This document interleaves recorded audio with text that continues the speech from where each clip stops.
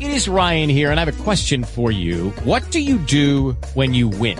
Like, are you a fist pumper, a woohooer, a hand clapper, a high fiver? I kind of like the high five, but if you want to hone in on those winning moves, check out Chumba Casino. At ChumbaCasino.com, choose from hundreds of social casino-style games for your chance to redeem serious cash prizes. There are new game releases weekly, plus free daily bonuses. So don't wait. Start having the most fun ever at ChumbaCasino.com. No purchase necessary. VGW. Void where prohibited by law. See terms and conditions. 18+.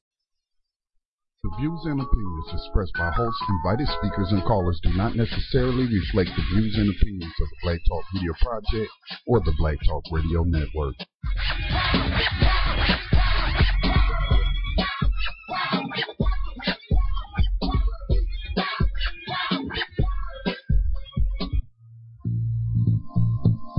So we always say at the Black Panther Party that they can do anything they want to us. We might not be back. I might be in jail. I might be anywhere. But when I leave, you remember I said, with the last words on my lips, I am a revolutionary. Revolution comes with a price tag. You a slave to a flag in a country that clearly doesn't love you when they probably never have. Told you turn the other cheek, and they made it with a bat. Fucking protesting them sit-ins. Told you go fight in the war. Vietnam, you died good riddance. That man of the house rule took you from your siblings. Turned around and pump crap right up in your city, and they turned all your leaders to martyrs. You was off in the war, now who was guarding your daughters? It was riots in the streets, killed Malcolm and Martin. Called the National Guard up because we ride with our guard up, and that was building your guard. The Second Amendment don't apply to you. Everything that they taught you was a lie to you. See, they scared of your skin and they dying to shoot. Take the American dream and then you die to pursuit. One day it'll all make sense. If it ain't about power, then it don't make sense. But none of that money matters when you live in madness. So one day you figure out that all you got is this. Peace, love, and the middle fingers. Right on. Peace, love, and the middle fingers. Right on. Peace, love, and the middle fingers. Right on. Peace, love, and the middle fingers. For those of you who don't know the pain. Good afternoon and welcome to Black Talk Radio News. My name is Scotty Reeves, broadcasting from behind these enemy lines known as USA Inc. Today's date is 8/28/2015, August the 28th, 2015. It's a Friday afternoon. Man, it is still hot here in North Carolina, as I imagine it is across the rest of the nation.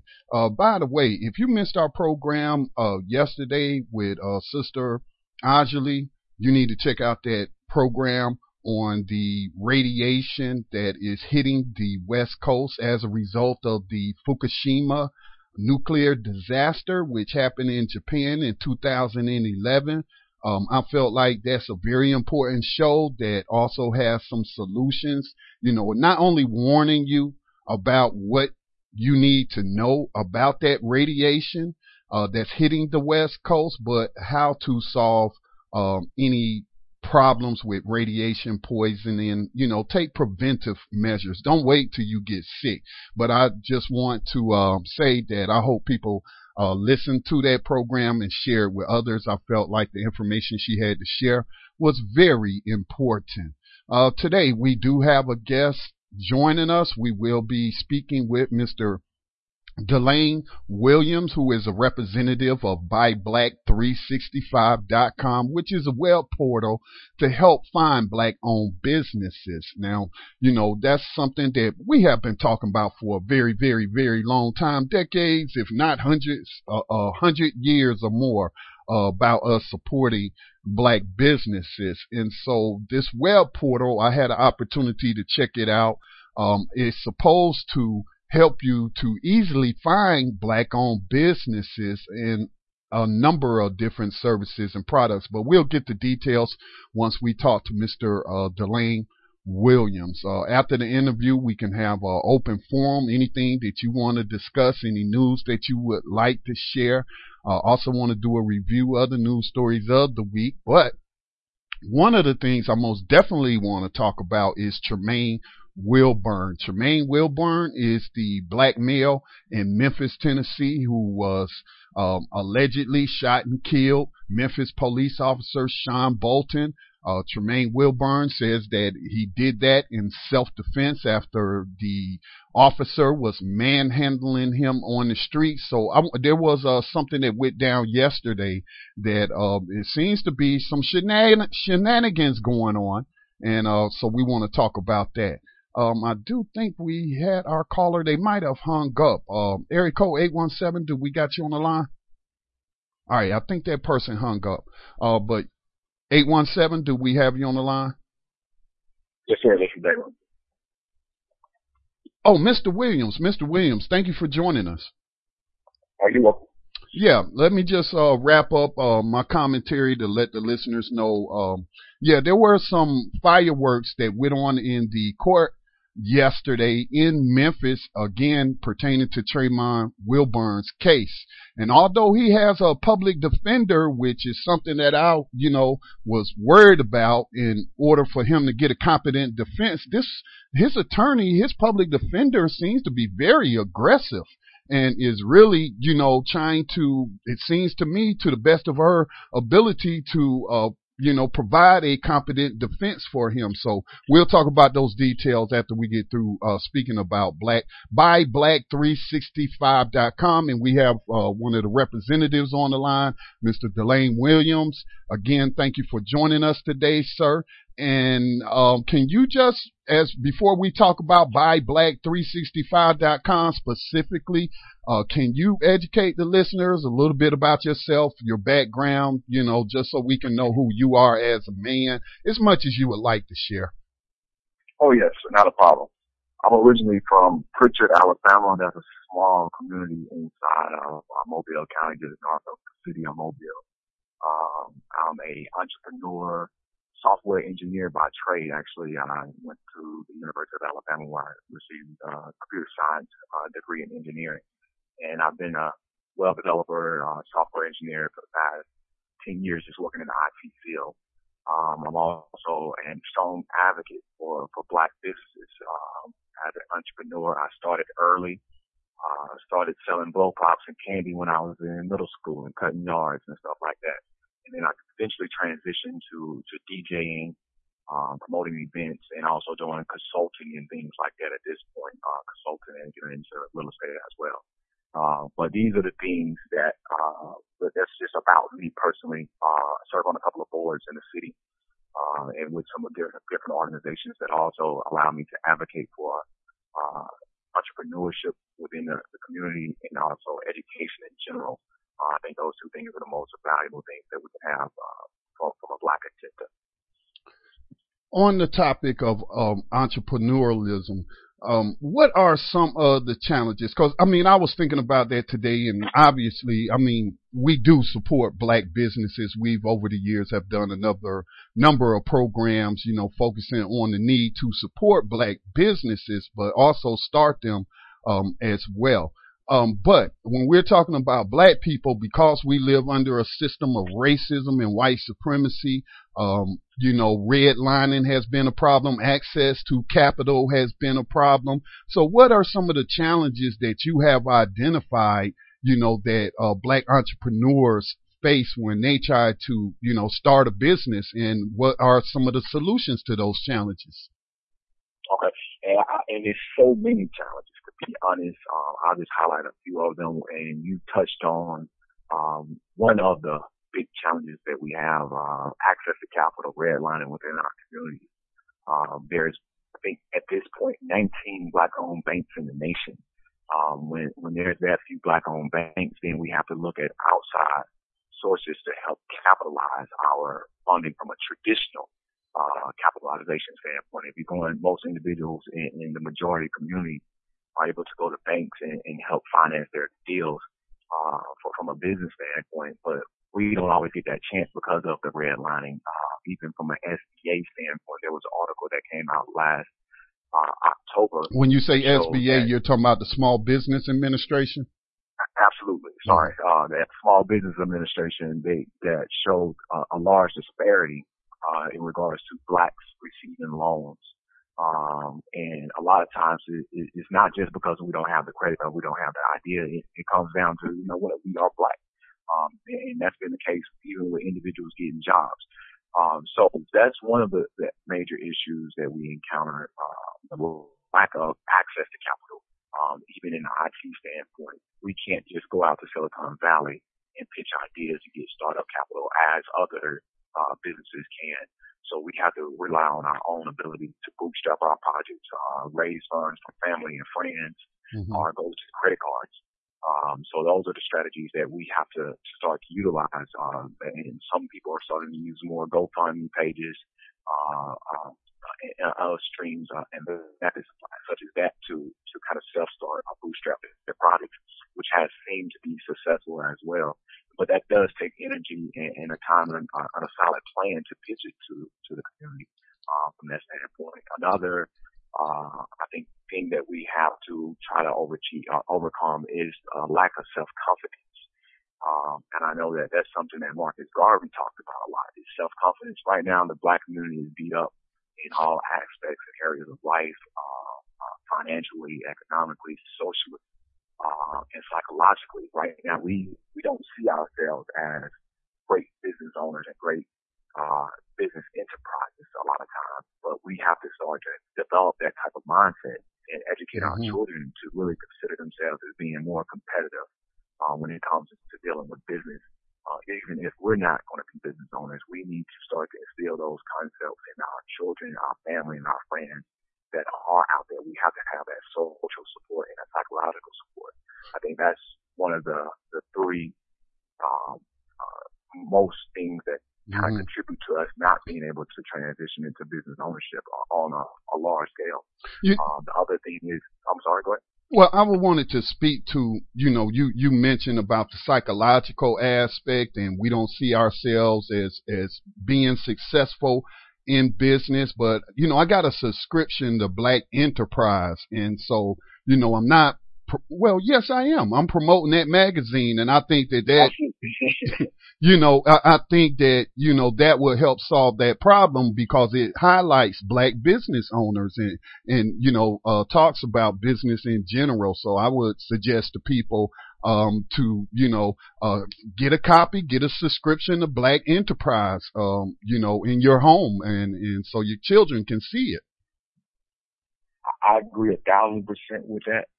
That's something I do. I've been subscribing for to Black Enterprise for probably 10 or 15 years, if not more, because that does give you that momentum and motivation. A lot of times, it's hard for you to be something that you're not seeing being done. And when you go into our communities, we very rarely own any business in our communities, so we have to kind of get our momentum going, even if it's in another community or another state, to see some successful black businesses out there. So getting exposure to Black Enterprise, other avenues, media, that show a positive light of our businesses doing well and being competitive in the market space.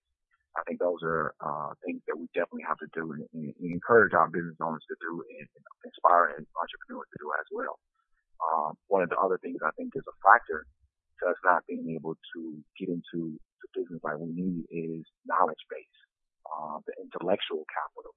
Yeah, we may have a great idea or be able to cook a beautiful cake or cut a great yard, but a lot of times we may not have some of the administration knowledge, whether that's filing paperwork, doing taxes, a lot of those other administration things that we need to be able to do. Marketing, for example, those are the things I think we have to either get someone else on our team to assist us with that, or hire someone as a consultant to do that, or we have to get our own information. And I think that's always the big one, is being able to get your own information and learn, go to the seminars, go to the training, to get exposed to the technology that can allow you to streamline some of those things, some of your shortcomings when it comes to the knowledge base.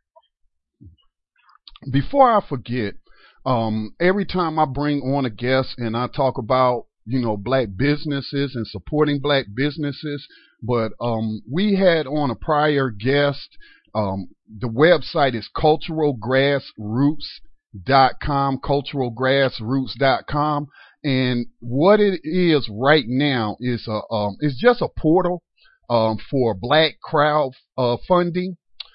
We have discussed with Mr. Adams, who is the operator of the website, and they're in the stage where they're just trying to collect 50,000 email registrations, and to build that base and then build the database to where people can put projects out there, and then people that are a part of this black crowdfunding site would be able to invest in those businesses. And I'm not sure, because this is fairly new. I think he just launched it this year. Well, actually, I think he just recently launched it, but it's still in that stage of trying to build up 50,000 people who would be interested in investing in crowdfunding black businesses. So I'm not sure if you had ever heard of culturalgrassroots.com, but I just wanted to make you aware of that.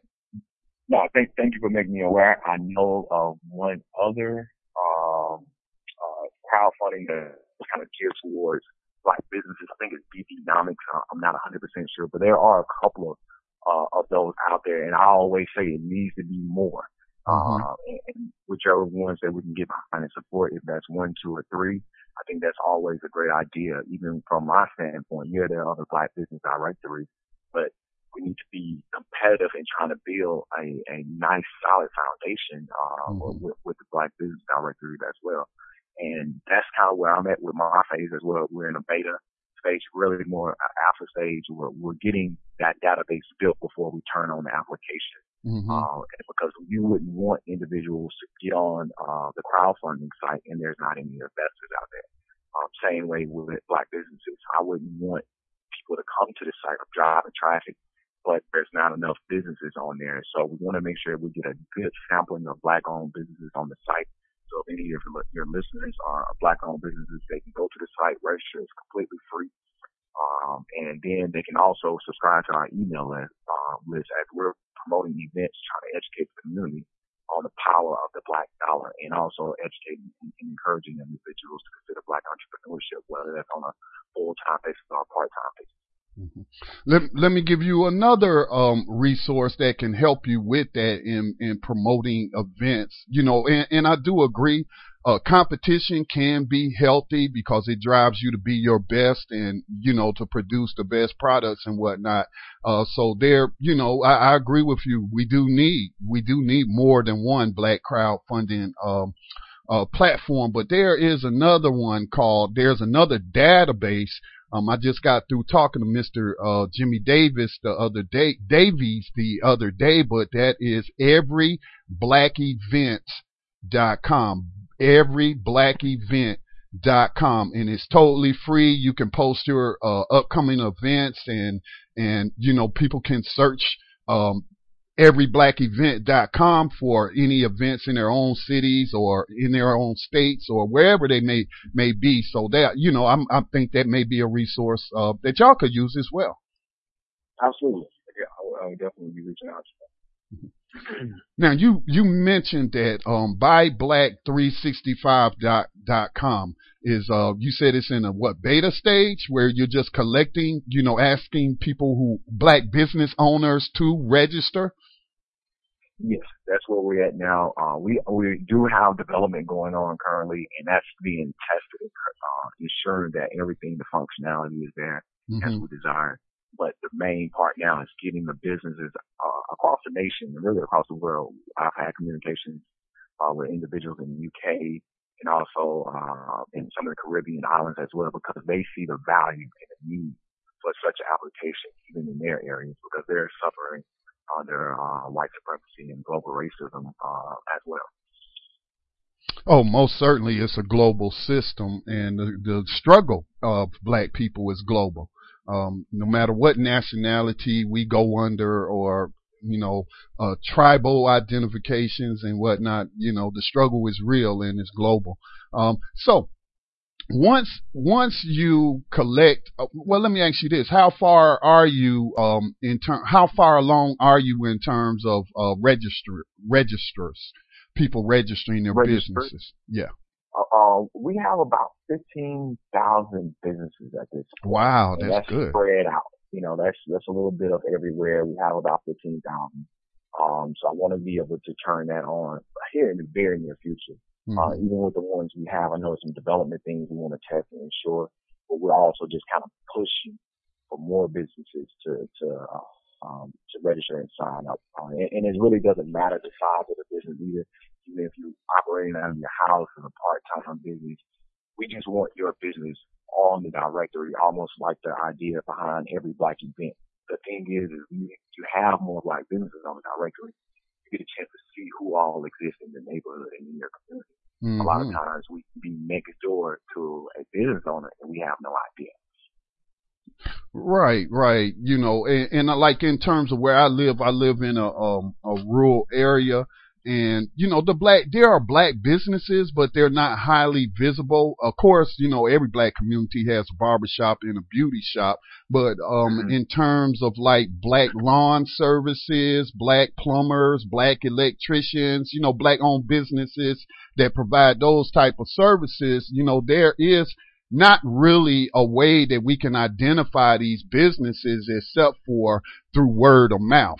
Like we had to get another water heater. So I called my uncle and I was like, I need, some help with getting this water heater in here and whatnot. Can you recommend anybody? And he recommended, a black plumber, that was able to do that job. So again, these type of portals are much needed because it can be a challenge trying to track down black businesses where you are. Yeah, absolutely. And you gave a great example. With some of those businesses, they may not always have the budget and the funding to develop a website. Mm-hmm. So with our service, they can get on there for free and be accessible, no matter their level. And sometimes you may only have one or two businesses in your area, but at least you can call if that plumber was unavailable. You can give another plumber a call before we go outside of our community. And that's the beauty of having a list like that gives you a full comprehensive directory as much as possible of black businesses that's in your area that's able to supply your needs and fulfill whatever services you need. Mm-hmm. All right. Well, as we get ready to close out this segment, is there any final thoughts that you would like to share with the listeners? Again, we want to encourage them to go to buyblack365.com. Again, we're talking about black business owners. Is still in that stage of just building up the list of black businesses. So we have a link to that, buyblack365.com. If you're a black business owner, please register. Is there any final thoughts or anything else that you would like to share with our listeners today? Yeah, there's a few things I would say. We do have an active Facebook and Twitter page, so they can always like and join us on there. They can subscribe to our email list. You go to the site, there is a subscribe button. Even if you don't have a business and you just want to support and get more information, we're also trying to educate our consumer base. The black consumer, not just black businesses, with what we're doing. And that's why I put education such a high priority, is to try to teach our black dollars some sense as far as who we're spending our dollars with. How does that circulate in our community? A lot of the people don't support black businesses because they don't see a value in supporting black businesses. So not only are we trying to create a directory, but we're trying to educate our black consumers and black businesses that it's important to circulate the dollar within the black community as much as possible. Right now, it's estimated that it stays in the black community less than 6 hours. And I would say that's primarily due to because we don't have any black banks in most of the cities where our black people are.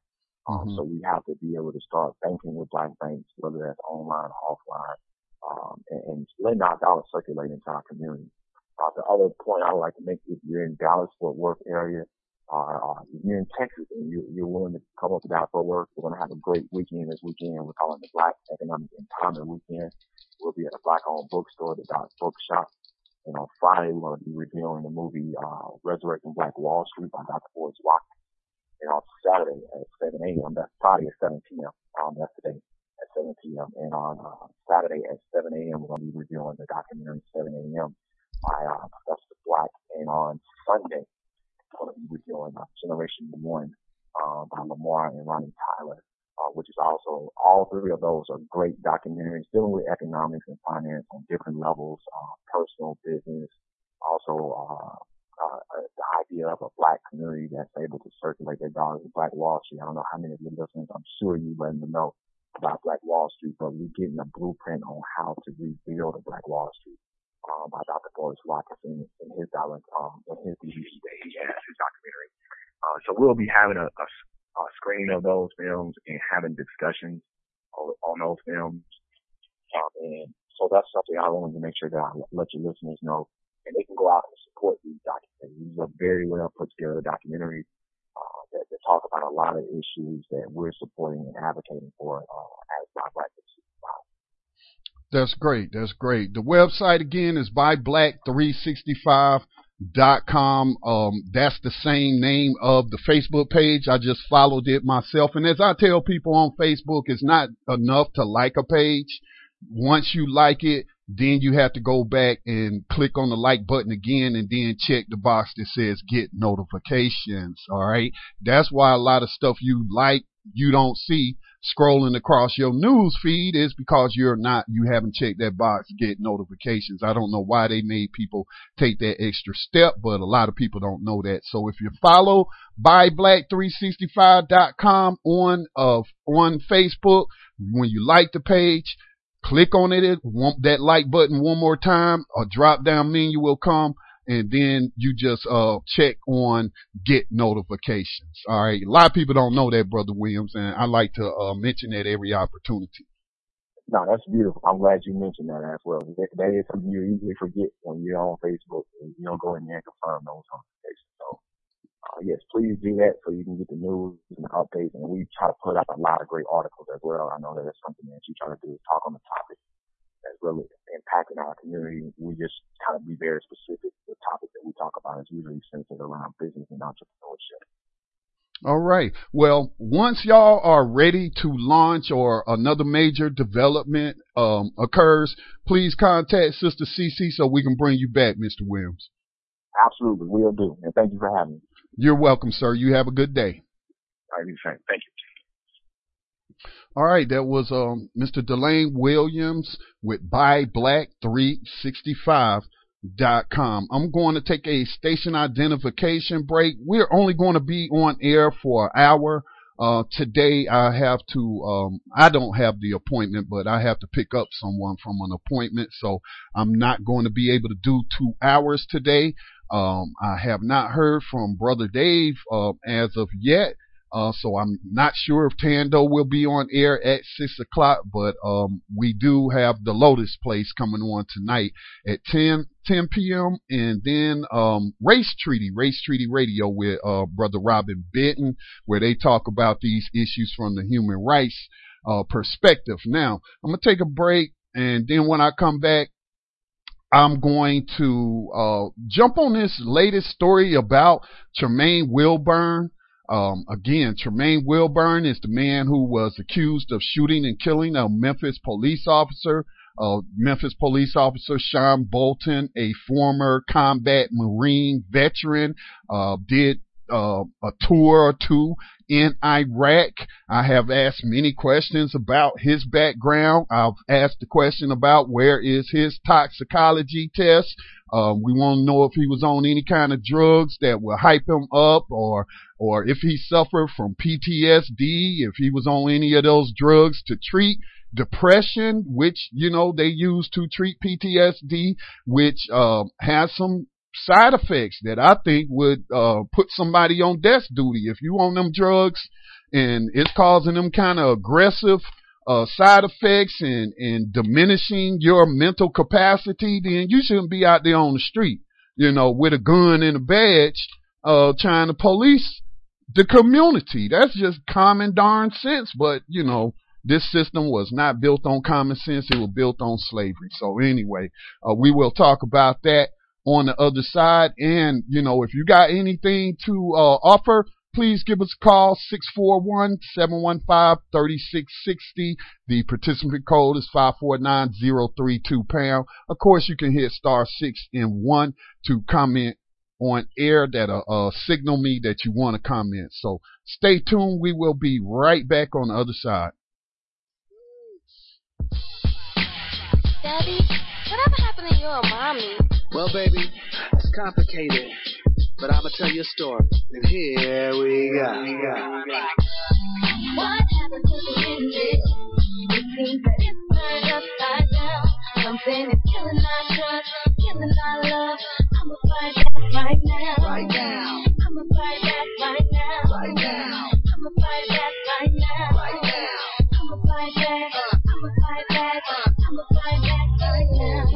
What happened to the hidden deal? It seems that it's turned upside down. Something is killing our trust, killing our love. I'ma fight back right now. Right now. I'ma fight back right now. Right now. I'ma fight back right now. Right now. I'ma fight back. I'ma fight back. I'ma fight back right now. She didn't know the Bible. Somebody said it's bad to be sexually immoral. She didn't want to give away a precious cargo, but she didn't see any harm in letting dudes borrow. So dudes borrowed like there was no tomorrow. I was playing a role, but not a role model. And what do you know? Playing the numbers that we was playing, sooner or later a sperm hits the lotto. Cash prize, baby is coming in. Like a nose that's cold, your daddy was running in. It's all fun and game till somebody gets hurt. You had hunger pains, so we had to get work. So now it's just work, and it's working the nerve. What was once precious cargo, kicked to the curb. We didn't choose commitment, we chose to flirt. And even though we separated, we loved the birth. For what it's worth. What happened to the hidden deal? It seems that it's turned upside down. Something is killing our trust, killing our love. I'ma fight back right now. Right now. I'ma fight back right now. I'ma fight back right now. Right now. I'ma fight back. I'ma fight back. I'ma fight back right now. Maybe I thought it was love. Maybe I really should think about if it was just lust. When I think harder, I never truly imagined us spending life for the long haul and such and such. And at the time, it was such a rush, needed for touch. As if someone said break a leg, I needed a crutch. Now it's obvious it was really two bodies that connected without being connected to God's promises. I was so out of touch with the consequences. Now I live in a constant state, numbing my senses. I try to put a positive spin on my circumstances. Truth be told, I would tell you to wait for true romance. And no wedding, no room. Two parents better than one, that's real true. Not to mention the black family's no longer trending. To the point where baby mamas and daddies are winning. And the devil's grinning. It seems that it's turned upside down. Something is killing our trust, killing our love. I'ma fight back right now. Right now. I'ma fight back right now. Right now. I'ma fight back right now. Right now. I'ma fight back. I'ma fight back right now.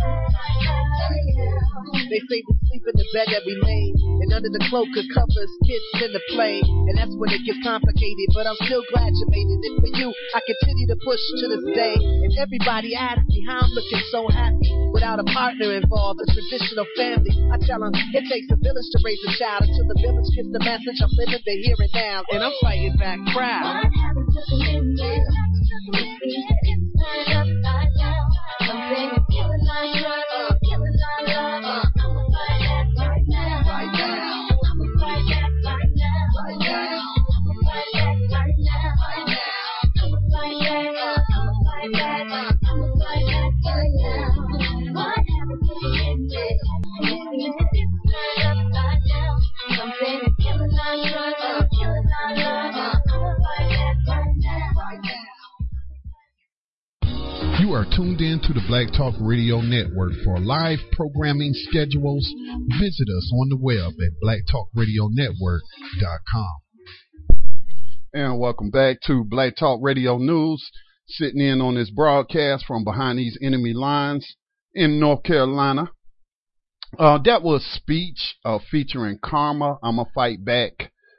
We got to support, speaking of supporting black businesses, we got to support our black artists that are putting out message music. That's what I call music with a positive message or a message to make you think. Speech, y'all may know him from Arrested Development, that group. They had, I think they won some Grammys, if I'm not mistaken, and he's been a guest several times on the program to discuss politics. So he is a brother with some depth to him, and he is concerned about the issues that are going on in the black community. And you may have noticed that this sort of music is not being played on your FM terrestrial corporate radio stations. What you're gonna get is songs about I'm in love with the cocoa and selling dope and misogyny, and I don't have to tell y'all know. And so, that's by design. That is by design. That is not a mistake. You're not going to hear that on your radio. All right. So that's why we have the internet. And we can support these black artists who are putting out message music. It's imperative that we support them because, like Malcolm X said, media is the most powerful entity on the face of the planet. It controls the minds of the masses, and that's all media. That's all forms of media, whether it's print, whether it's television. It's all media, okay? And it controls people's minds. You can believe that. You can not believe that that's the truth, but it is the truth. That's the truth, man. They spend a whole lot of money doing research on media propaganda, whether it's because they want to sell you something or because they want to sell you on patriotism to a corrupt nation. They spend a lot of money and spend a lot of time on studying propaganda. All right. So, before I go into this story about Brother Tremaine Wilbourn, who said that he was in fear for his life when this cop started manhandling him when the cop was investigating a car that was double parked. And of course, the police are coming to say that he stumbled upon a drug deal, even though it was like, only a gram or so that they said, but I'm not accepting that as true. He ain't charged with dealing drugs. And the person that was in the car with him, apparently went to the police or whatever. They ain't charged him with drug dealing. So, or being involved in a illegal drug transaction. So I don't even want to hear that. He ain't charged with it. So, I don't want to hear that. All right. And so anyway, this cop, from what Mr. Wilbourn's sister said, snatched Mr. Wilbourn out the car, was manhandling him and whatnot, and he became fearful. And, that the cop was giving him conflicting commands, telling him to raise his arms above his head when the cop is restraining his arms behind his back. And so from that point, a struggle ensued, and Mr. Wilbourn said he was forced to defend his life by taking his police officer's life. Now, I don't relish in the death of anyone, but, people are being killed every day in battlefield America out there, and unfortunately, a lot of the killers are cops gunning down unarmed people. And so, but before I get into that, this is in Memphis. Now, I don't know if y'all saw the photo of Minister Louis Farrakhan's recent visit to Memphis. I don't know what he was in Memphis to do, to speak at some events or whatnot, but he posted, or his web team posted a video of him, a picture of him meeting with and praying with the police, thanking them for, providing him with a motorcade and all this and that.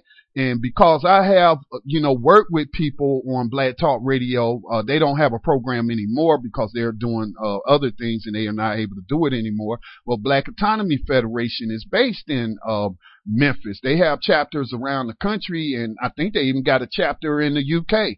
But they are based in Memphis. Brother Lorenzo Kamboa Irvin and his wife, Sister Jonina Ebron Irvin, both of them are veterans of the original Black Panther Party, and so now they are running the Black Autonomy Federation, and they live in Memphis. And when they were doing their program here on the Black Talk Radio Network, they would talk about the brutality of the Memphis police, and they would say the black cops are just as bad as the white cops. And there was a rally, a KKK rally in 2013, I believe it was. I think they go there every year. This is where also they have the big $5 million bronze statue to Nathan Bedford, where he's buried in a Memphis City park, and the Memphis City Council just recently voted to have his bones and the bones of his wife removed from public property, and to remove that monument to white supremacy. And so every year, white supremacists from all over the nation would flock to or go on a pilgrimage to Memphis. They go there. And so, of course, obviously people are going to want to express their First Amendment rights and protest and stage counter rallies and counter protests. But, I've seen the photos. All you have to do is Google, Memphis Klan rally. And then you will see all of the police in their military gear and their riot gear and whatnot, and how they stuck the people in cages. I mean, they literally built cages. And that was way up the street from where the Klan rally was being held on I think it was either the courthouse stairs or somewhere. Like, it was a public building. It might have been City Hall, I'm not sure. But anyway, they gonna force the protesters into this area way down the street, out of sight of these racist white supremacist Klan members, and pointing guns at the protesters. They had snipers on the roofs. Of course, they had dogs and whatnot. And I mean, it's just pitiful, man. It's just pitiful. And so again, that's why I say, man, there are no good cops. A cop's job is not to protect and serve the public. And the Supreme Court recently had a ruling to say that's not their job. Their job is not to protect and serve, like as written on the side of their police cars. And we keep hearing that stated over and over about them, protecting and serving the citizens of the United. No. Their job, according to the Supreme Court, is to enforce laws, not to protect and serve the citizens, but to enforce laws, laws that's going to put people in the 21st century slavery and human trafficking. And so that's why, I posted the photo of Minister Farrakhan, and I was asking questions, again, and I know the following that Minister Farrakhan has, and that doesn't deter me. Nobody is above criticism. I always try to be respectful. I don't disrespect people. I do disrespect racists, but, in terms of, people in our community, I don't disrespect them, even though I have a point of disagreement with them, and I'm being accused of being disrespectful to the minister simply because I'm asking the question of, after he met with them cops, did he go meet with Tremaine Wilbourn? Did he go pray with him? Did he go pray with Tremaine Wilbourn's family? And so, because you talking about some justice or else, and you want people to come to Washington D.C. for, anniversary of the Million Man March and whatnot, and then you're calling for 10,000 soldiers, fearless soldiers, and who ain't afraid to die to confront this system, of racism and white supremacy and police terrorism. So, that photo right there raises some questions. Now, if you was going to pray with the police and all that and thank them for, giving you a motorcade and whatnot, I would not have posted that to the web. I wouldn't have posted that to the internet. I would have kept that private. All right. But I'm glad it was posted. Because it raises questions. And we are supposed to ask questions. If a person is above being asked questions, then that's not a person that, I'm going to pay a whole lot of attention to what they say. And I'm just thinking of the people that I have held in high esteem over the years, like Malcolm X, Huey Newton, Bobby Seale, all the brothers and sisters with the Black Panther Party for self-defense, and, even the ones that's out there struggling today. Like I mentioned, Black Autonomy Federation. These are elders and they still involved in the struggle. All right. And so I can imagine, what would it look like with Malcolm X? I can't imagine Malcolm X praying and holding hands with police, the enemy. As much as he spoke out against police brutality and how he spoke on, that we have a right to defend ourselves against anyone, including a cop, and so I just can't imagine that, Brother Minister Malcolm X would have been consorting with police like that. And there is a audio recording that he had made that I only became aware of this year. Somebody posted it to YouTube, where the FBI had visited him at his home and was trying to get him to become a snitch. and he was recording them. And he was not going to be no sellout. He wasn't going to be no snitch. He was not going to be no partners with the U.S. government or their enforcers. Okay. So, that raises some questions. And then people want to accuse me of promoting, disunity. Look, that is a myth. There's never going to be 100% unity. All right. There has never been 100% unity. All right. Every time there has been any kind of rebellion or mass movement or revolution, the majority of the people who were being oppressed did not even participate in those struggles. So you're never going to get 100% unity. What you can work to do is to unify with those who share your same values, your principles, and your philosophies. But again, I'm just simply asking the question, how does that look? How does that look? If you're opposed to police brutality and you're saying that the system is corrupt and these are the enforcers of racism, white supremacy, that's not a good look when you're praying with white and black cops and like that. And like I said, the white cops and the black cops are in a brotherhood up there in Memphis. And according to people who live in Memphis, hell, the black cops just as bad as the white cop. And so, I'm gonna be real with you. My whole intention of posting that picture along with the picture of Mr. Wilbourn, all right, was because I knew that people it was gonna spark controversy. I knew that people was gonna be coming out the woodwork and saying this or that and whatnot, even including one of my own cousins. I had to ban my own cousin. He's in the Nation of Islam and he coming on my page and he spitting all of this religious crap that I don't even subscribe to, and accusing people of being disrespectful. I'm like, man, go somewhere with that. Go somewhere with that. I ain't trying to hear that. I'm asking questions. How does this look? How does it look? The optics of that photo does not look good to the masses of people out here struggling against these police terrorists. And then somebody was like, well, he needed a police escort. Why he need a police escort? What happened to the Fruit of Islam? Don't they got their own security team? What about doing for self? I thought, Nation of Islam was big on black autonomy and all of that.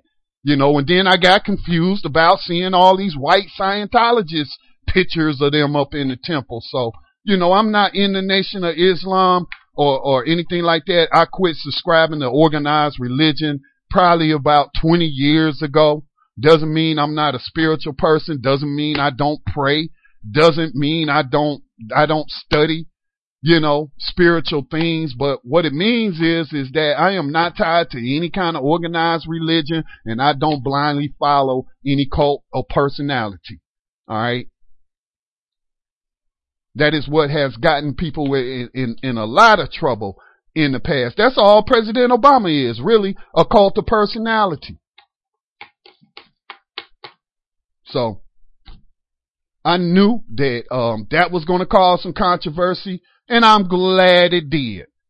I'm glad it did, because now those people who had not heard of Mr. Tremaine Wilbourn's case, now they know. Now they know. So, I try to be strategic in my use of propaganda. So let's jump to this story about Mr. Tremaine Wilbourn. He was in court just yesterday. And remember, I was saying that I had some concerns about a public defender, because they are so overworked, they are so underfunded, and they are just concerned, and a lot of times they try to get people to plead out. Well, that does not seem to be the case. Mr. Tremaine Wilbourn might have got lucky and got an attorney who's trying to make a name for herself. And it seems to me that she is going all out because the system is calling her out. And so let me share this story with you. This is from My Fox Memphis. FoxNews.com. I hate sharing stuff from Fox News, but hey, if that's the only source I can get, then I had to go with it and then decode whatever it is that they're saying. So this is Fox 13 report from yesterday from Mr. Wilbourn's appearance in Have court. you ever been driving down the road and seen Give this me from the car in just front a of second. Let me mute that. Of course, it's an ad playing, so it's only about a few more seconds. And let's listen to this report. Again, this is Fox out of Memphis. An accused cop killer was in court today fighting over evidence. At issue, does the man accused of killing Officer Sean Bolton have access to things like video, audio, or personnel records for his trial? We have new video from today of Tremaine Wilbourn in court at a motions hearing where prosecutors accused Wilbourn's attorneys of going behind the court's back. The judge agreed. So to say, we're going to throw this fishing reel out here and hopefully we'll reel something back in, the public defender's office needs to have some articulable bases for issuing a subpoena to this particular other than in hopes of you'll find something. Today, the judge shot down Wilbourn's attempt to get medical examiner records because they aren't ready yet, but she also ordered the state to preserve any audio, personnel files, and police-generated video if there is any to be had. A police department representative today couldn't confirm if any video exists of the night that Officer Bolton was shot. We were told last week by an MPD spokesperson that Officer Bolton was not wearing a body camera and his car did not have a dash cam. So that was the report. We've been friends for a long. And remember, I was asking those questions. Where is the dash cam video? And so why didn't he turn on his dash cam video? Now, you doing a official traffic stop, that's supposed to come on automatically, right? It's supposed to come on automatically. You just heard he wasn't wearing a body camera. And that's something I called for early. If you want me to quit speculating about Mr. Wilbourn's innocence, y'all want to say that he gunned down this man, ambushed him basically, gunned him down in cold blood and whatnot, show us the video. Otherwise, I don't believe nothing you have to say. I'm not buying what you have to say. And, that was a black judge right there and, chastising Mr. Wilbourn's defense team. And they were right to ask to subpoena those things. If they're not ready, they're not ready. And then, damn, how long do it take? How long do it take? I mean, how long did it take for us to find out that Trayvon Martin had marijuana in his system? Anytime any of these victims are killed by police, within 24 to 48 hours, it seems that they're already coming out with the toxicology report. So what's going on? What's taking so long with getting this cop's toxicology report? What's going on with that? So, again, this is why I say, we cannot look to be, there's never going to be 100% black unity. Because we got black people who are bought into this system, they work for this system, they depend on this system, and they sucking from the tit of the system, and they ain't trying to overthrow this system. They ain't trying to end this system of injustice, because they making money off of it, man. They depend on it to pay their mortgage, to pay their car notes, and whatever. Alright, so that's why I say you can miss me with that black unity stuff. I'm only trying to look to unify with people that I identify with in this revolutionary struggle. I ain't trying to be friends with the cops. I ain't trying to shake their hands and pray with them and all that stuff. No, I'm not trying to do that, because no man can serve two masters. You either gonna be, for the people, or you gonna be for the police. There's no straddling the fence. There's no being lukewarm and all of that. No. You either for or you against. Ain't no riding the fence. So, y'all can miss me with that stuff about these good cops and like my cousin. Now, my cousin got set up on drug charges up there in New York City for illegal. First, they did an illegal search on his car, because he didn't give them permission. Then they planted a dime bag of weed in his car. But today when I asked a question about Mr. Farrakhan meeting with these Memphis cops, all of a sudden, he defending cops. This is my own blood, right? This is my own first cousin. This ain't no second, third cousin. This is my first cousin. And then he want to go into all of this stuff about the righteous and miss me with that, man. Miss me with that. I ain't trying to hear it. We got a caller. Let me go to this caller. Area code 973. Thank you for calling in. Go ahead, with your questions or comments. Good afternoon, Mr. Reed. Can you hear me? Yes, ma'am, I can. Good afternoon to you. Good afternoon. I'm so sorry. Sometimes the things you say make me laugh. Anyway, it's not funny, but it's just the metaphors that you use there that are kind of funny. But anyway, what I want to say with reference to the Farrakhan case, sir, you are entitled to your opinion, and everybody, as you know, can respectfully disagree, but you still get along. You know what I mean? That was your opinion. You didn't feel like it was a good look or whatever. You are entitled to your opinion. I don't understand why people kind of, get all upset. I mean, but what I want to say with respect to that is that I think that Minister Farrakhan is just playing a game. I don't think he's on the side of any police. He's got a 10, I think it's 10, 10, 11, 10, 10, 15, justice or else coming up.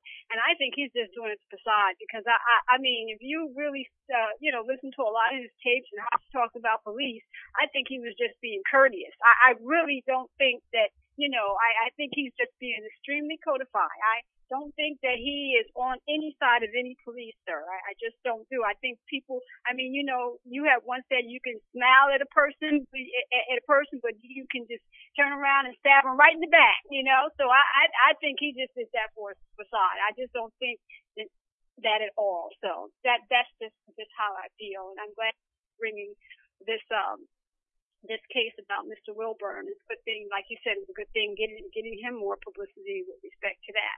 So that's my take on it, Mr. Reed. I just don't think that he's really on any side of the police. I think he's just being codified and smiling in their faces. And many times as he talked about the police, it wasn't any good thought. It wasn't good. So I don't believe he just flipped the script. I think he's just trying to make everything whatever. I mean, he's just being nice. They gave him a motorcade. He thanked them. I don't think he's there.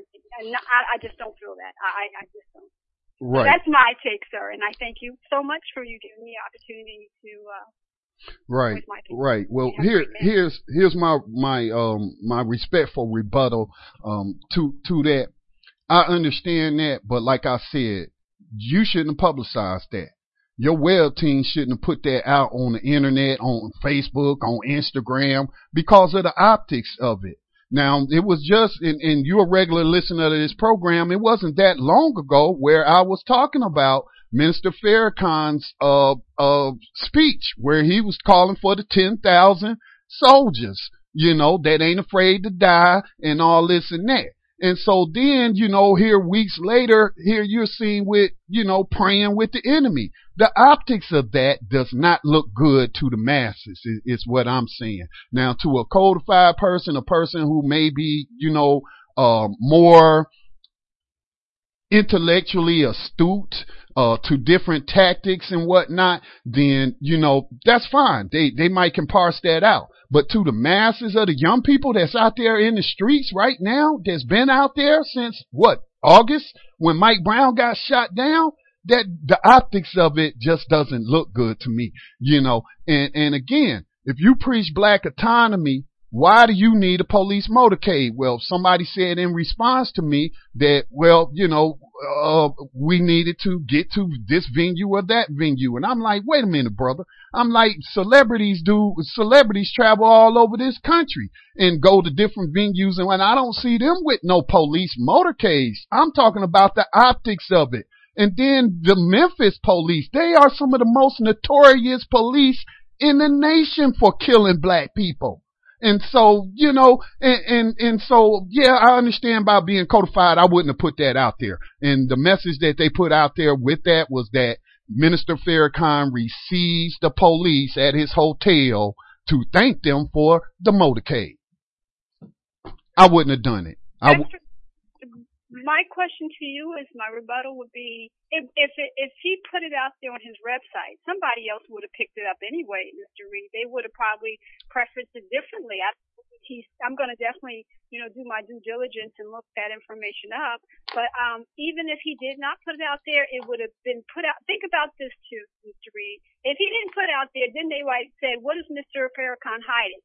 Why would Fox News put it out there and just spin the whole thing? So I think he put it out there first to let people know what it was. Because had he not put it out there, the question would have been, well, why didn't he let us know that is there something secretive going on?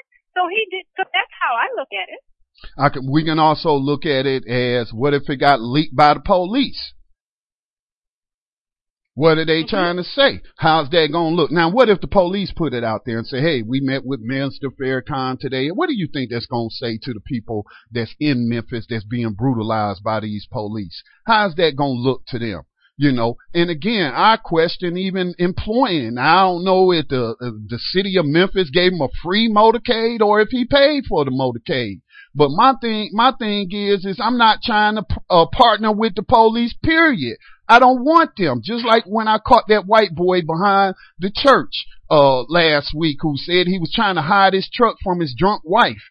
I didn't call the police on him. I made him leave. I don't want any kind of contact with the police whatsoever if it can be avoided. Now, if I had to shoot somebody and had to call him to come pick up his dead body, then yeah, I'll call the police. But I'm not trying to partner with the police. I see the police as the enemy. I don't think that there are any good cops out there. Without cops, we wouldn't have mass incarceration, modern slavery. So that's the way I'm looking at it. Is the optics look bad? They look really bad. But also, it's not gonna with news stories. It's almost like you're in Hollywood. They say you're as good as your last. That optic may be there, but he can always change it if he comes out and explain why he did what he did. And that's why I'm putting the question out there, sister. All I'm asking for is an explanation.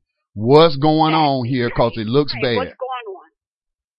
Okay, thank you so much. I appreciate it, okay? Thank you. Anytime, sis. Anytime. So, let me see. Let me take this call from 9110. Please go ahead with your question or comment. Is that me? Yes, it is, sir. Thank you. Oh, hey, how you doing? I've been listening to you now for 2 or 3 months. I really enjoy your show. Thank you. From all over. But there's a couple of things that struck me. First of all was the TV coverage. When the first thing out of their mouth was that this man, Wilbourn, is a cop killer. Mm-hmm. They've already convicted him. In a sense, in the way that they're trying to say that he's sort of like really guilty without actually being proven anything. Mm-hmm. And I know that carries a lot of weight, TV does, in the media. So that's the first thing I noticed. The second thing is that you mentioned that Minister Farrakhan did not meet with the brother Wilbourn. And I don't know why. He certainly, if he didn't meet with him, he certainly didn't have a photo out with him. But so, why? Is there any explanation as to why he didn't meet with any of the fellow or his family or anybody like that? Mm-hmm. And that's all I had to say about it. Oh, all right. Thank you. Yeah, the media does play a huge role in poisoning the jury pool.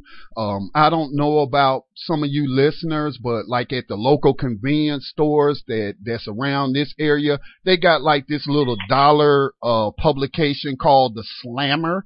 It's called the Slammer, and it has everybody's mug shot in it that has been arrested that day. And one of my cousins even buy it. I was like, man, why you buying that garbage? I mean, what? You just want to see who got locked up? If you know anybody that got locked up? I was like, man, that's engaging in gossip, man. Don't waste your money on that.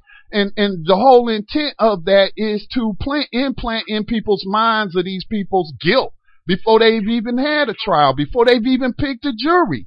And most of these jurors, I should say, they'll lie when they say, oh, I ain't seen nothing about this case. I ain't seen no media coverage. And, I don't buy the newspaper. I don't do this. I don't watch television. They be lying. And I feel like if you're trying to provide someone with I gotta find another word. If you're trying to provide someone with an objective, impartial jury, then, the media should be prohibited from blowing up these cases like they do, because it poisons the potential jury pool one way or the other. And so he's certainly right in his observation. Like, here's Fox News headline, accused cop killer in court, So, and then saying that Tremaine Wilbourn's attorneys are fishing for evidence. No, they ain't fishing for evidence. They doing their job. They're asking for, where is the toxicology report for this dead cop? Just like they always have one ready for when a person is killed by a cop, to see if they've been on any drugs. Well, what drugs was this cop possibly on?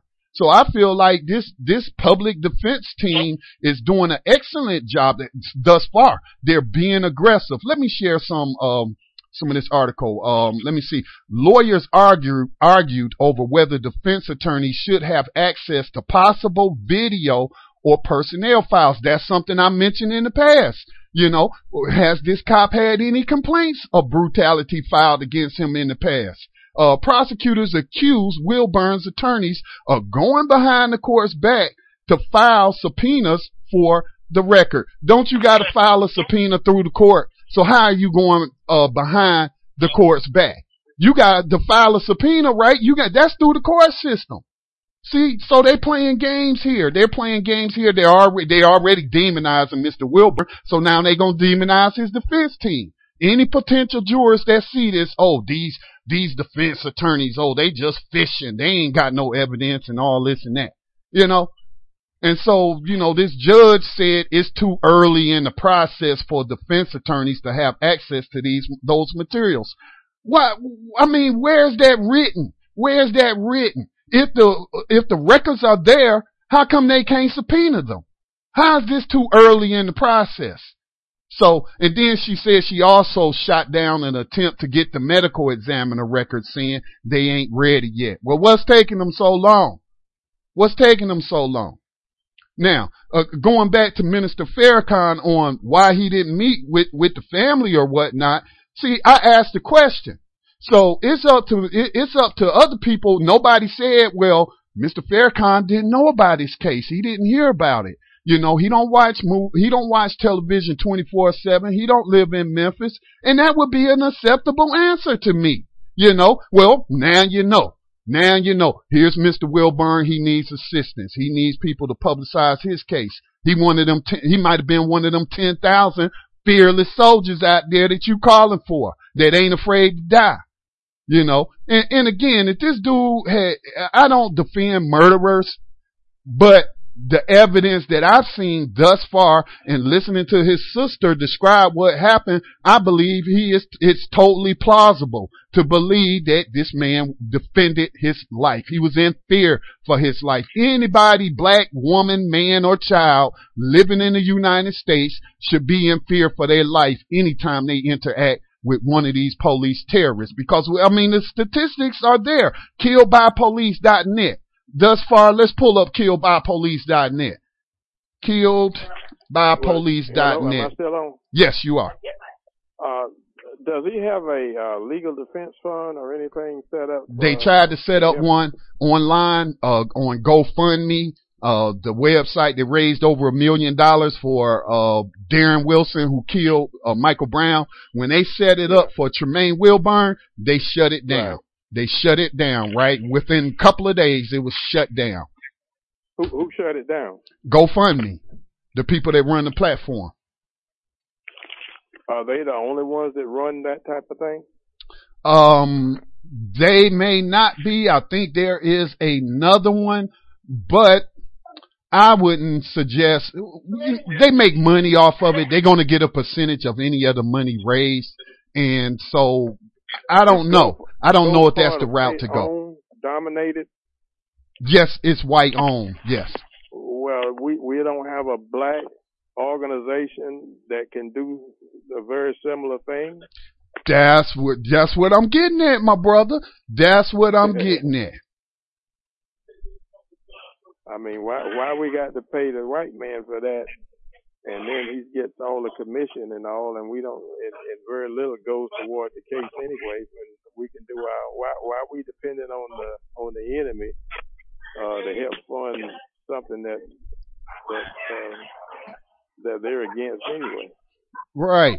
So I haven't been able to get the contact information of his sister or any of his other family members, but somebody posted the name when I posted that picture of Farrakhan next to his picture. Somebody posted the name of his defense attorney, but again, this is a public defender, and they probably not going to share too much information or whatnot in terms of the family if they think that we're trying to replace them. And so, you know, I don't know, but I think the family should set up a bank account, a legal defense fund bank account for Mr. Wilbourn, and then with that, then they could like get PayPal or something, or at least give an address to where people can send checks or money orders to contribute. The family doesn't have anyone that can help direct them on, instruct them on how to do this or do it for them, or from the aspect of, you know, the procedures you take to get something in place so that funds can go to that cause? I don't see that they are getting any assistance. And of course, brother, I'm in North Carolina. I'm in North Carolina too. Yeah, I know some people in Memphis and whatnot, but they haven't said anything. Then I put out what I put out there for them too. Yeah. I said nobody seems to be providing his brother and his family any kind of assistance. I said nobody, not just Minister Farrakhan, no one. It's like we just want to forget this brother. You know, we want to distance ourselves. The same problem that I have with what happened with Sarah Bland. I mean, I know what happened to her later on that evening. But as soon as Saturday morning came, she met with that magistrate. He set that bail, and her bond was X number of dollars. She should have been out of there within an hour. And her family dropped the ball on that. Because for $500 done, that shouldn't have been no problem whatsoever for anybody, a family, her church, whoever the hell they got representing them, should have taken the initiative to get that woman out of there before noon. I mean, she should have been out of there and gone for a little old $500 bail. You don't even have to go anywhere. You can do bonding over the phone. Mm-hmm. And then for $500, and she had to sit there all day until Sunday. I thought that's the most ridiculous thing I've ever seen black people do in my life. And the family up there grieving about it. And then she did, because they didn't do anything. And then that Negro they had on TV, that on MSNBC, that was talking about, we were talking about passing the hat for $500. Come on, man. Oh, anyway, that's another subject. But yeah, it is. All right. So now we got this same situation here with somebody who's actually taking some action in his defense, and we can't even get something set up that we can get donations to help with his fund. We ain't got no black attorneys nowhere that want to take this thing on and then set up a fund for him and direct. I mean, we don't, are we that ridiculously undereducated that we don't even know how to do this? All these professional attorneys and legal scholars that we're supposed to have, and we can't even get this man set up where he can be defended, even though I know he's got some misdemeanor crimes and whatever, but this is some serious stuff here. And it said it carries a lot of weight, because all of us are subject to, as black folks, are subject to being accosted by these stupid cops. And yet, if we can't take some action at some point to defend ourselves, then there's something wrong with the whole system anyway. They expect us to just sit back and do nothing. 781 just people. And shot down or whatever. And if you can't blow one of them away, then what good is it? I can do it like this. Okay. Right. And you know, we had a guest on, Mr. Paul Whaley. I think that was last week. Mr. Whaley had joined us and we were talking about, you know, why don't we have like a national legal defense fund?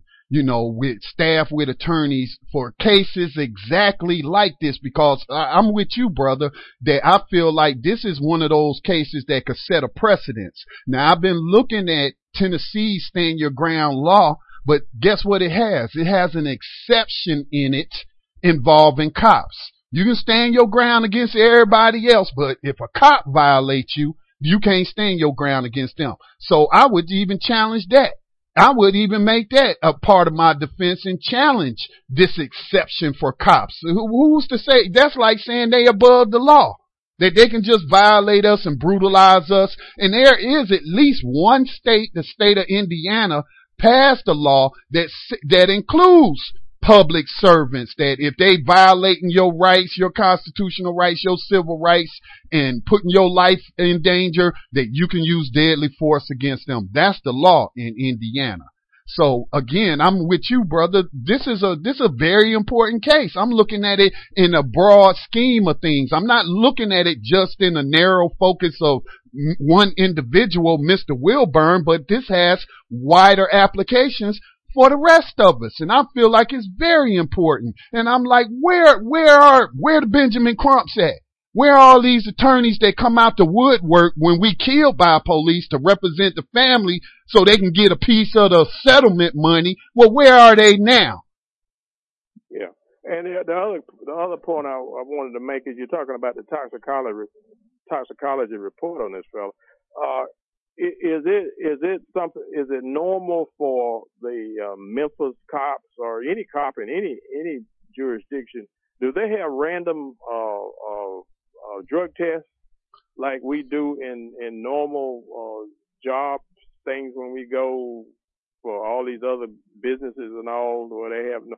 I mean, a man is allowed to carry a weapon of destruction, and do they have random drug testing for these cops anyway? I mean, do they do that? I'm just curious.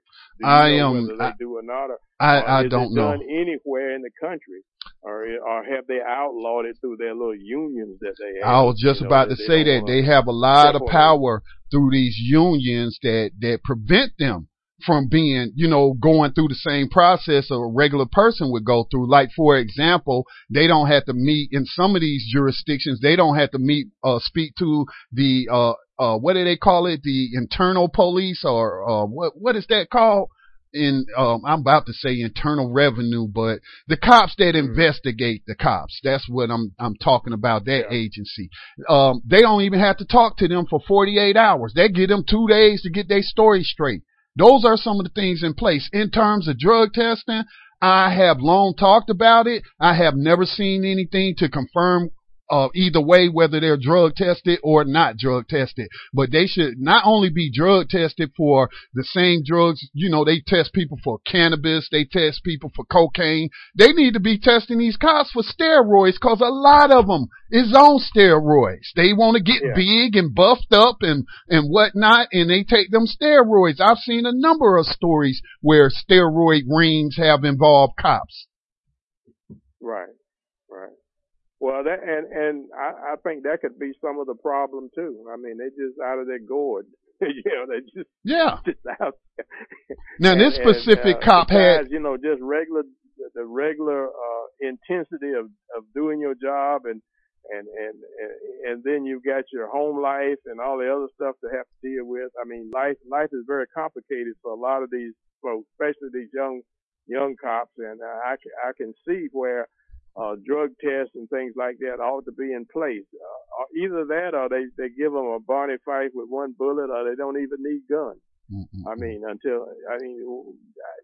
just can't understand why you give somebody a 17 rounds and then let them go out, and it's just based on their ability to understand what's the situation. And you're not drug testing them. You're working them 12 hours a day sometimes, and they're overworked and underpaid and everything else, and yet they've got to go out and do a good day's job, and it's a tough thing. And why do they feel so? And it's to do the same thing with our military, but why do they? Why isn't more done from the federal perspective? They're going to give them all this armaments and tanks and all this crap that they don't need. But the thing that they do need is help with their problems. They need probably more pay. They need maybe some better working conditions. But they also need drug testing and mental health screening and some of this kind of stuff. Why don't they give them that?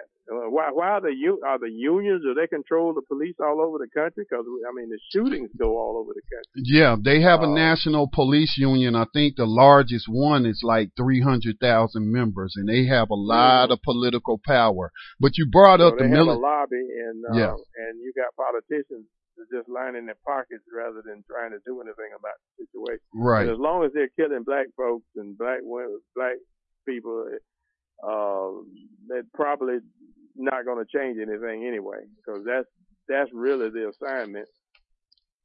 Yeah, this cop, Sean Bolton, there again was not a whole lot of information. And again, it's good to hear that while he has a public defender, it's a black woman, and it looks like he has some other people, not just one person, and they seem to be being very aggressive in trying to provide for his defense. So that's a good sign right there. But some of the records they ought to think about subpoenaing from is his veterans records, because this cop was a Marine. He was combat infantry, and he had been deployed to Iraq. So there's a strong possibility that this guy got PTSD, and he might be being treated for PTSD. How long had he been on the force? He hadn't been on, I think maybe 5 years, but don't quote me on that. Was he a military police or something? No, he was a combat veteran. I mean, he was I don't know what the Marine designation for it in the Army, 11 Bravo. That's an infantry soldier, but he was infantry. Okay. So that raises the strong possibility that he suffers from PTSD. If a person been in a combat war zone and got PTSD, they definitely shouldn't be out here on these streets. If they being treated for PTSD or any kind of depression and on these drugs with these bad side effects, they shouldn't be out there on these streets with no badge or gun. These are just common sense things that are not being done. Right. So, I do have to get ready to wrap it up. I'm running a little late. I need to go pick up somebody from an appointment. Let me check right quick. No, we do not have Tando Radio Show coming on at 6, but I just got confirmation, from, Sister Rose. Lotus Place will be on at 10 o'clock p.m. Eastern tonight. And I also heard from, brother who hosts Race Treaty. Y'all, I'm so confused right now. Race Treaty, Brother Robin Bitten, and he will have on one of our elder attorneys, Sister Randall, will be coming on tonight at 9 o'clock p.m. Eastern Time on Race Treaty. All right, with that said, I want to thank both the callers for calling in and sharing their views with us. And no, we're not always going to see eye to eye, but we're supposed to ask questions and whatnot. And long as we stay respectful towards each other, it shouldn't be a problem. People shouldn't be coming after me because I'm asking logical questions. All right. And so my cousin, I know he gonna call. He gonna call me and ask me why I banned him, and I might unban him, but I'm gonna tell him, man, cause you talking like you in a cult. You accusing me of being disrespectful when I'm just asking a question. I'm asking, then you want to defend the police when you know the police ain't worth a damn. So anyway, I hope that this does bring more attention to Mr. Wilbourn's case, because that was my intention. That was my main motivation to begin with, was to bring more attention to Mr. Tremaine Wilbourn's case, because it just seems like people have forgotten about him. I'm not even seeing his case mentioned in so-called black media. Everybody, cause he killed a cop, he like kryptonite now.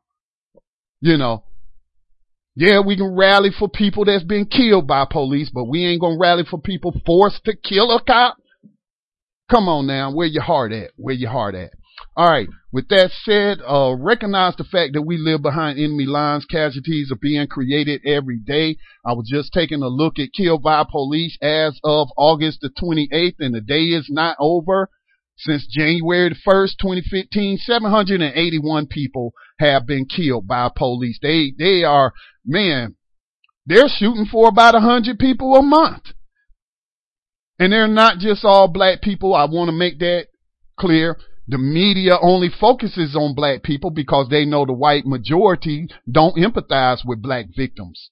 But if they showed all these white people getting gunned down by police, then that mass majority who's able to empathize with other white people would be out there in the streets themselves. I wholeheartedly believe that. Why don't these white victims of police violence and brutality get as much media attention as the black victims? Well, I just told you why. They ain't trying to set the millions upon millions, 100 million or more white people. They ain't trying to turn them against the police. They want to keep them in full support of the police, so they not going to highlight these victims. Like Jeremy Hammond down there in South Carolina. So, you live on a battlefield. Casualties are being created every day. You need to develop situational awareness, battlefield awareness, so that you can decrease the likelihood that you will become a victim. You want to be codified in your interactions with police. You don't want to give up any of your rights, but you want to be codified as you express your rights. Because yelling and screaming or anything like that is just going to escalate the situation. And I know many of us, we get frustrated. I just had my daughters just got pulled the other day.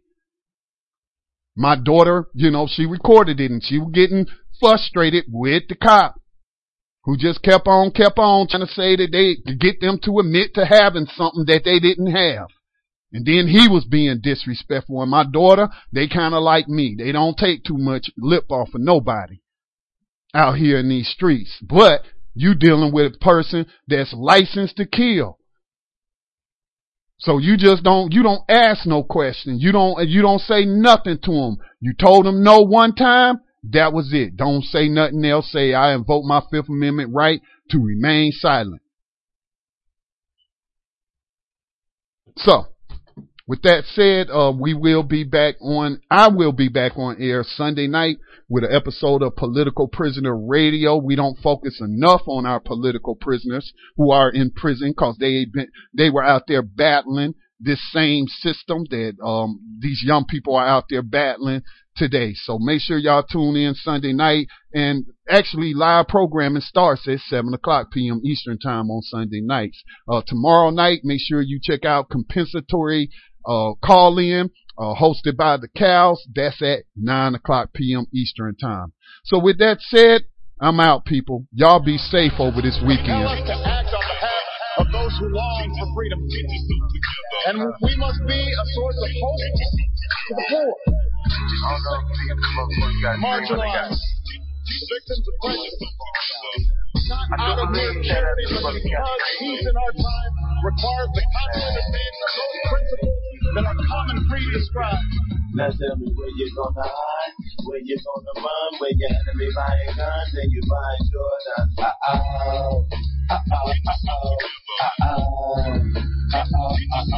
Now tell me where you gonna hide, where you gonna run, where your enemy buying guns and you buying Jordans.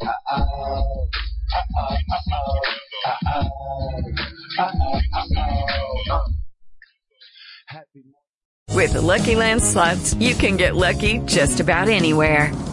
This is your captain speaking. We've got clear runway and the weather's fine, but we're just going to circle up here a while and get lucky. No, nothing like that. It's just these cash prizes add up quick. So I suggest you sit back, keep your tray table upright, and start getting lucky.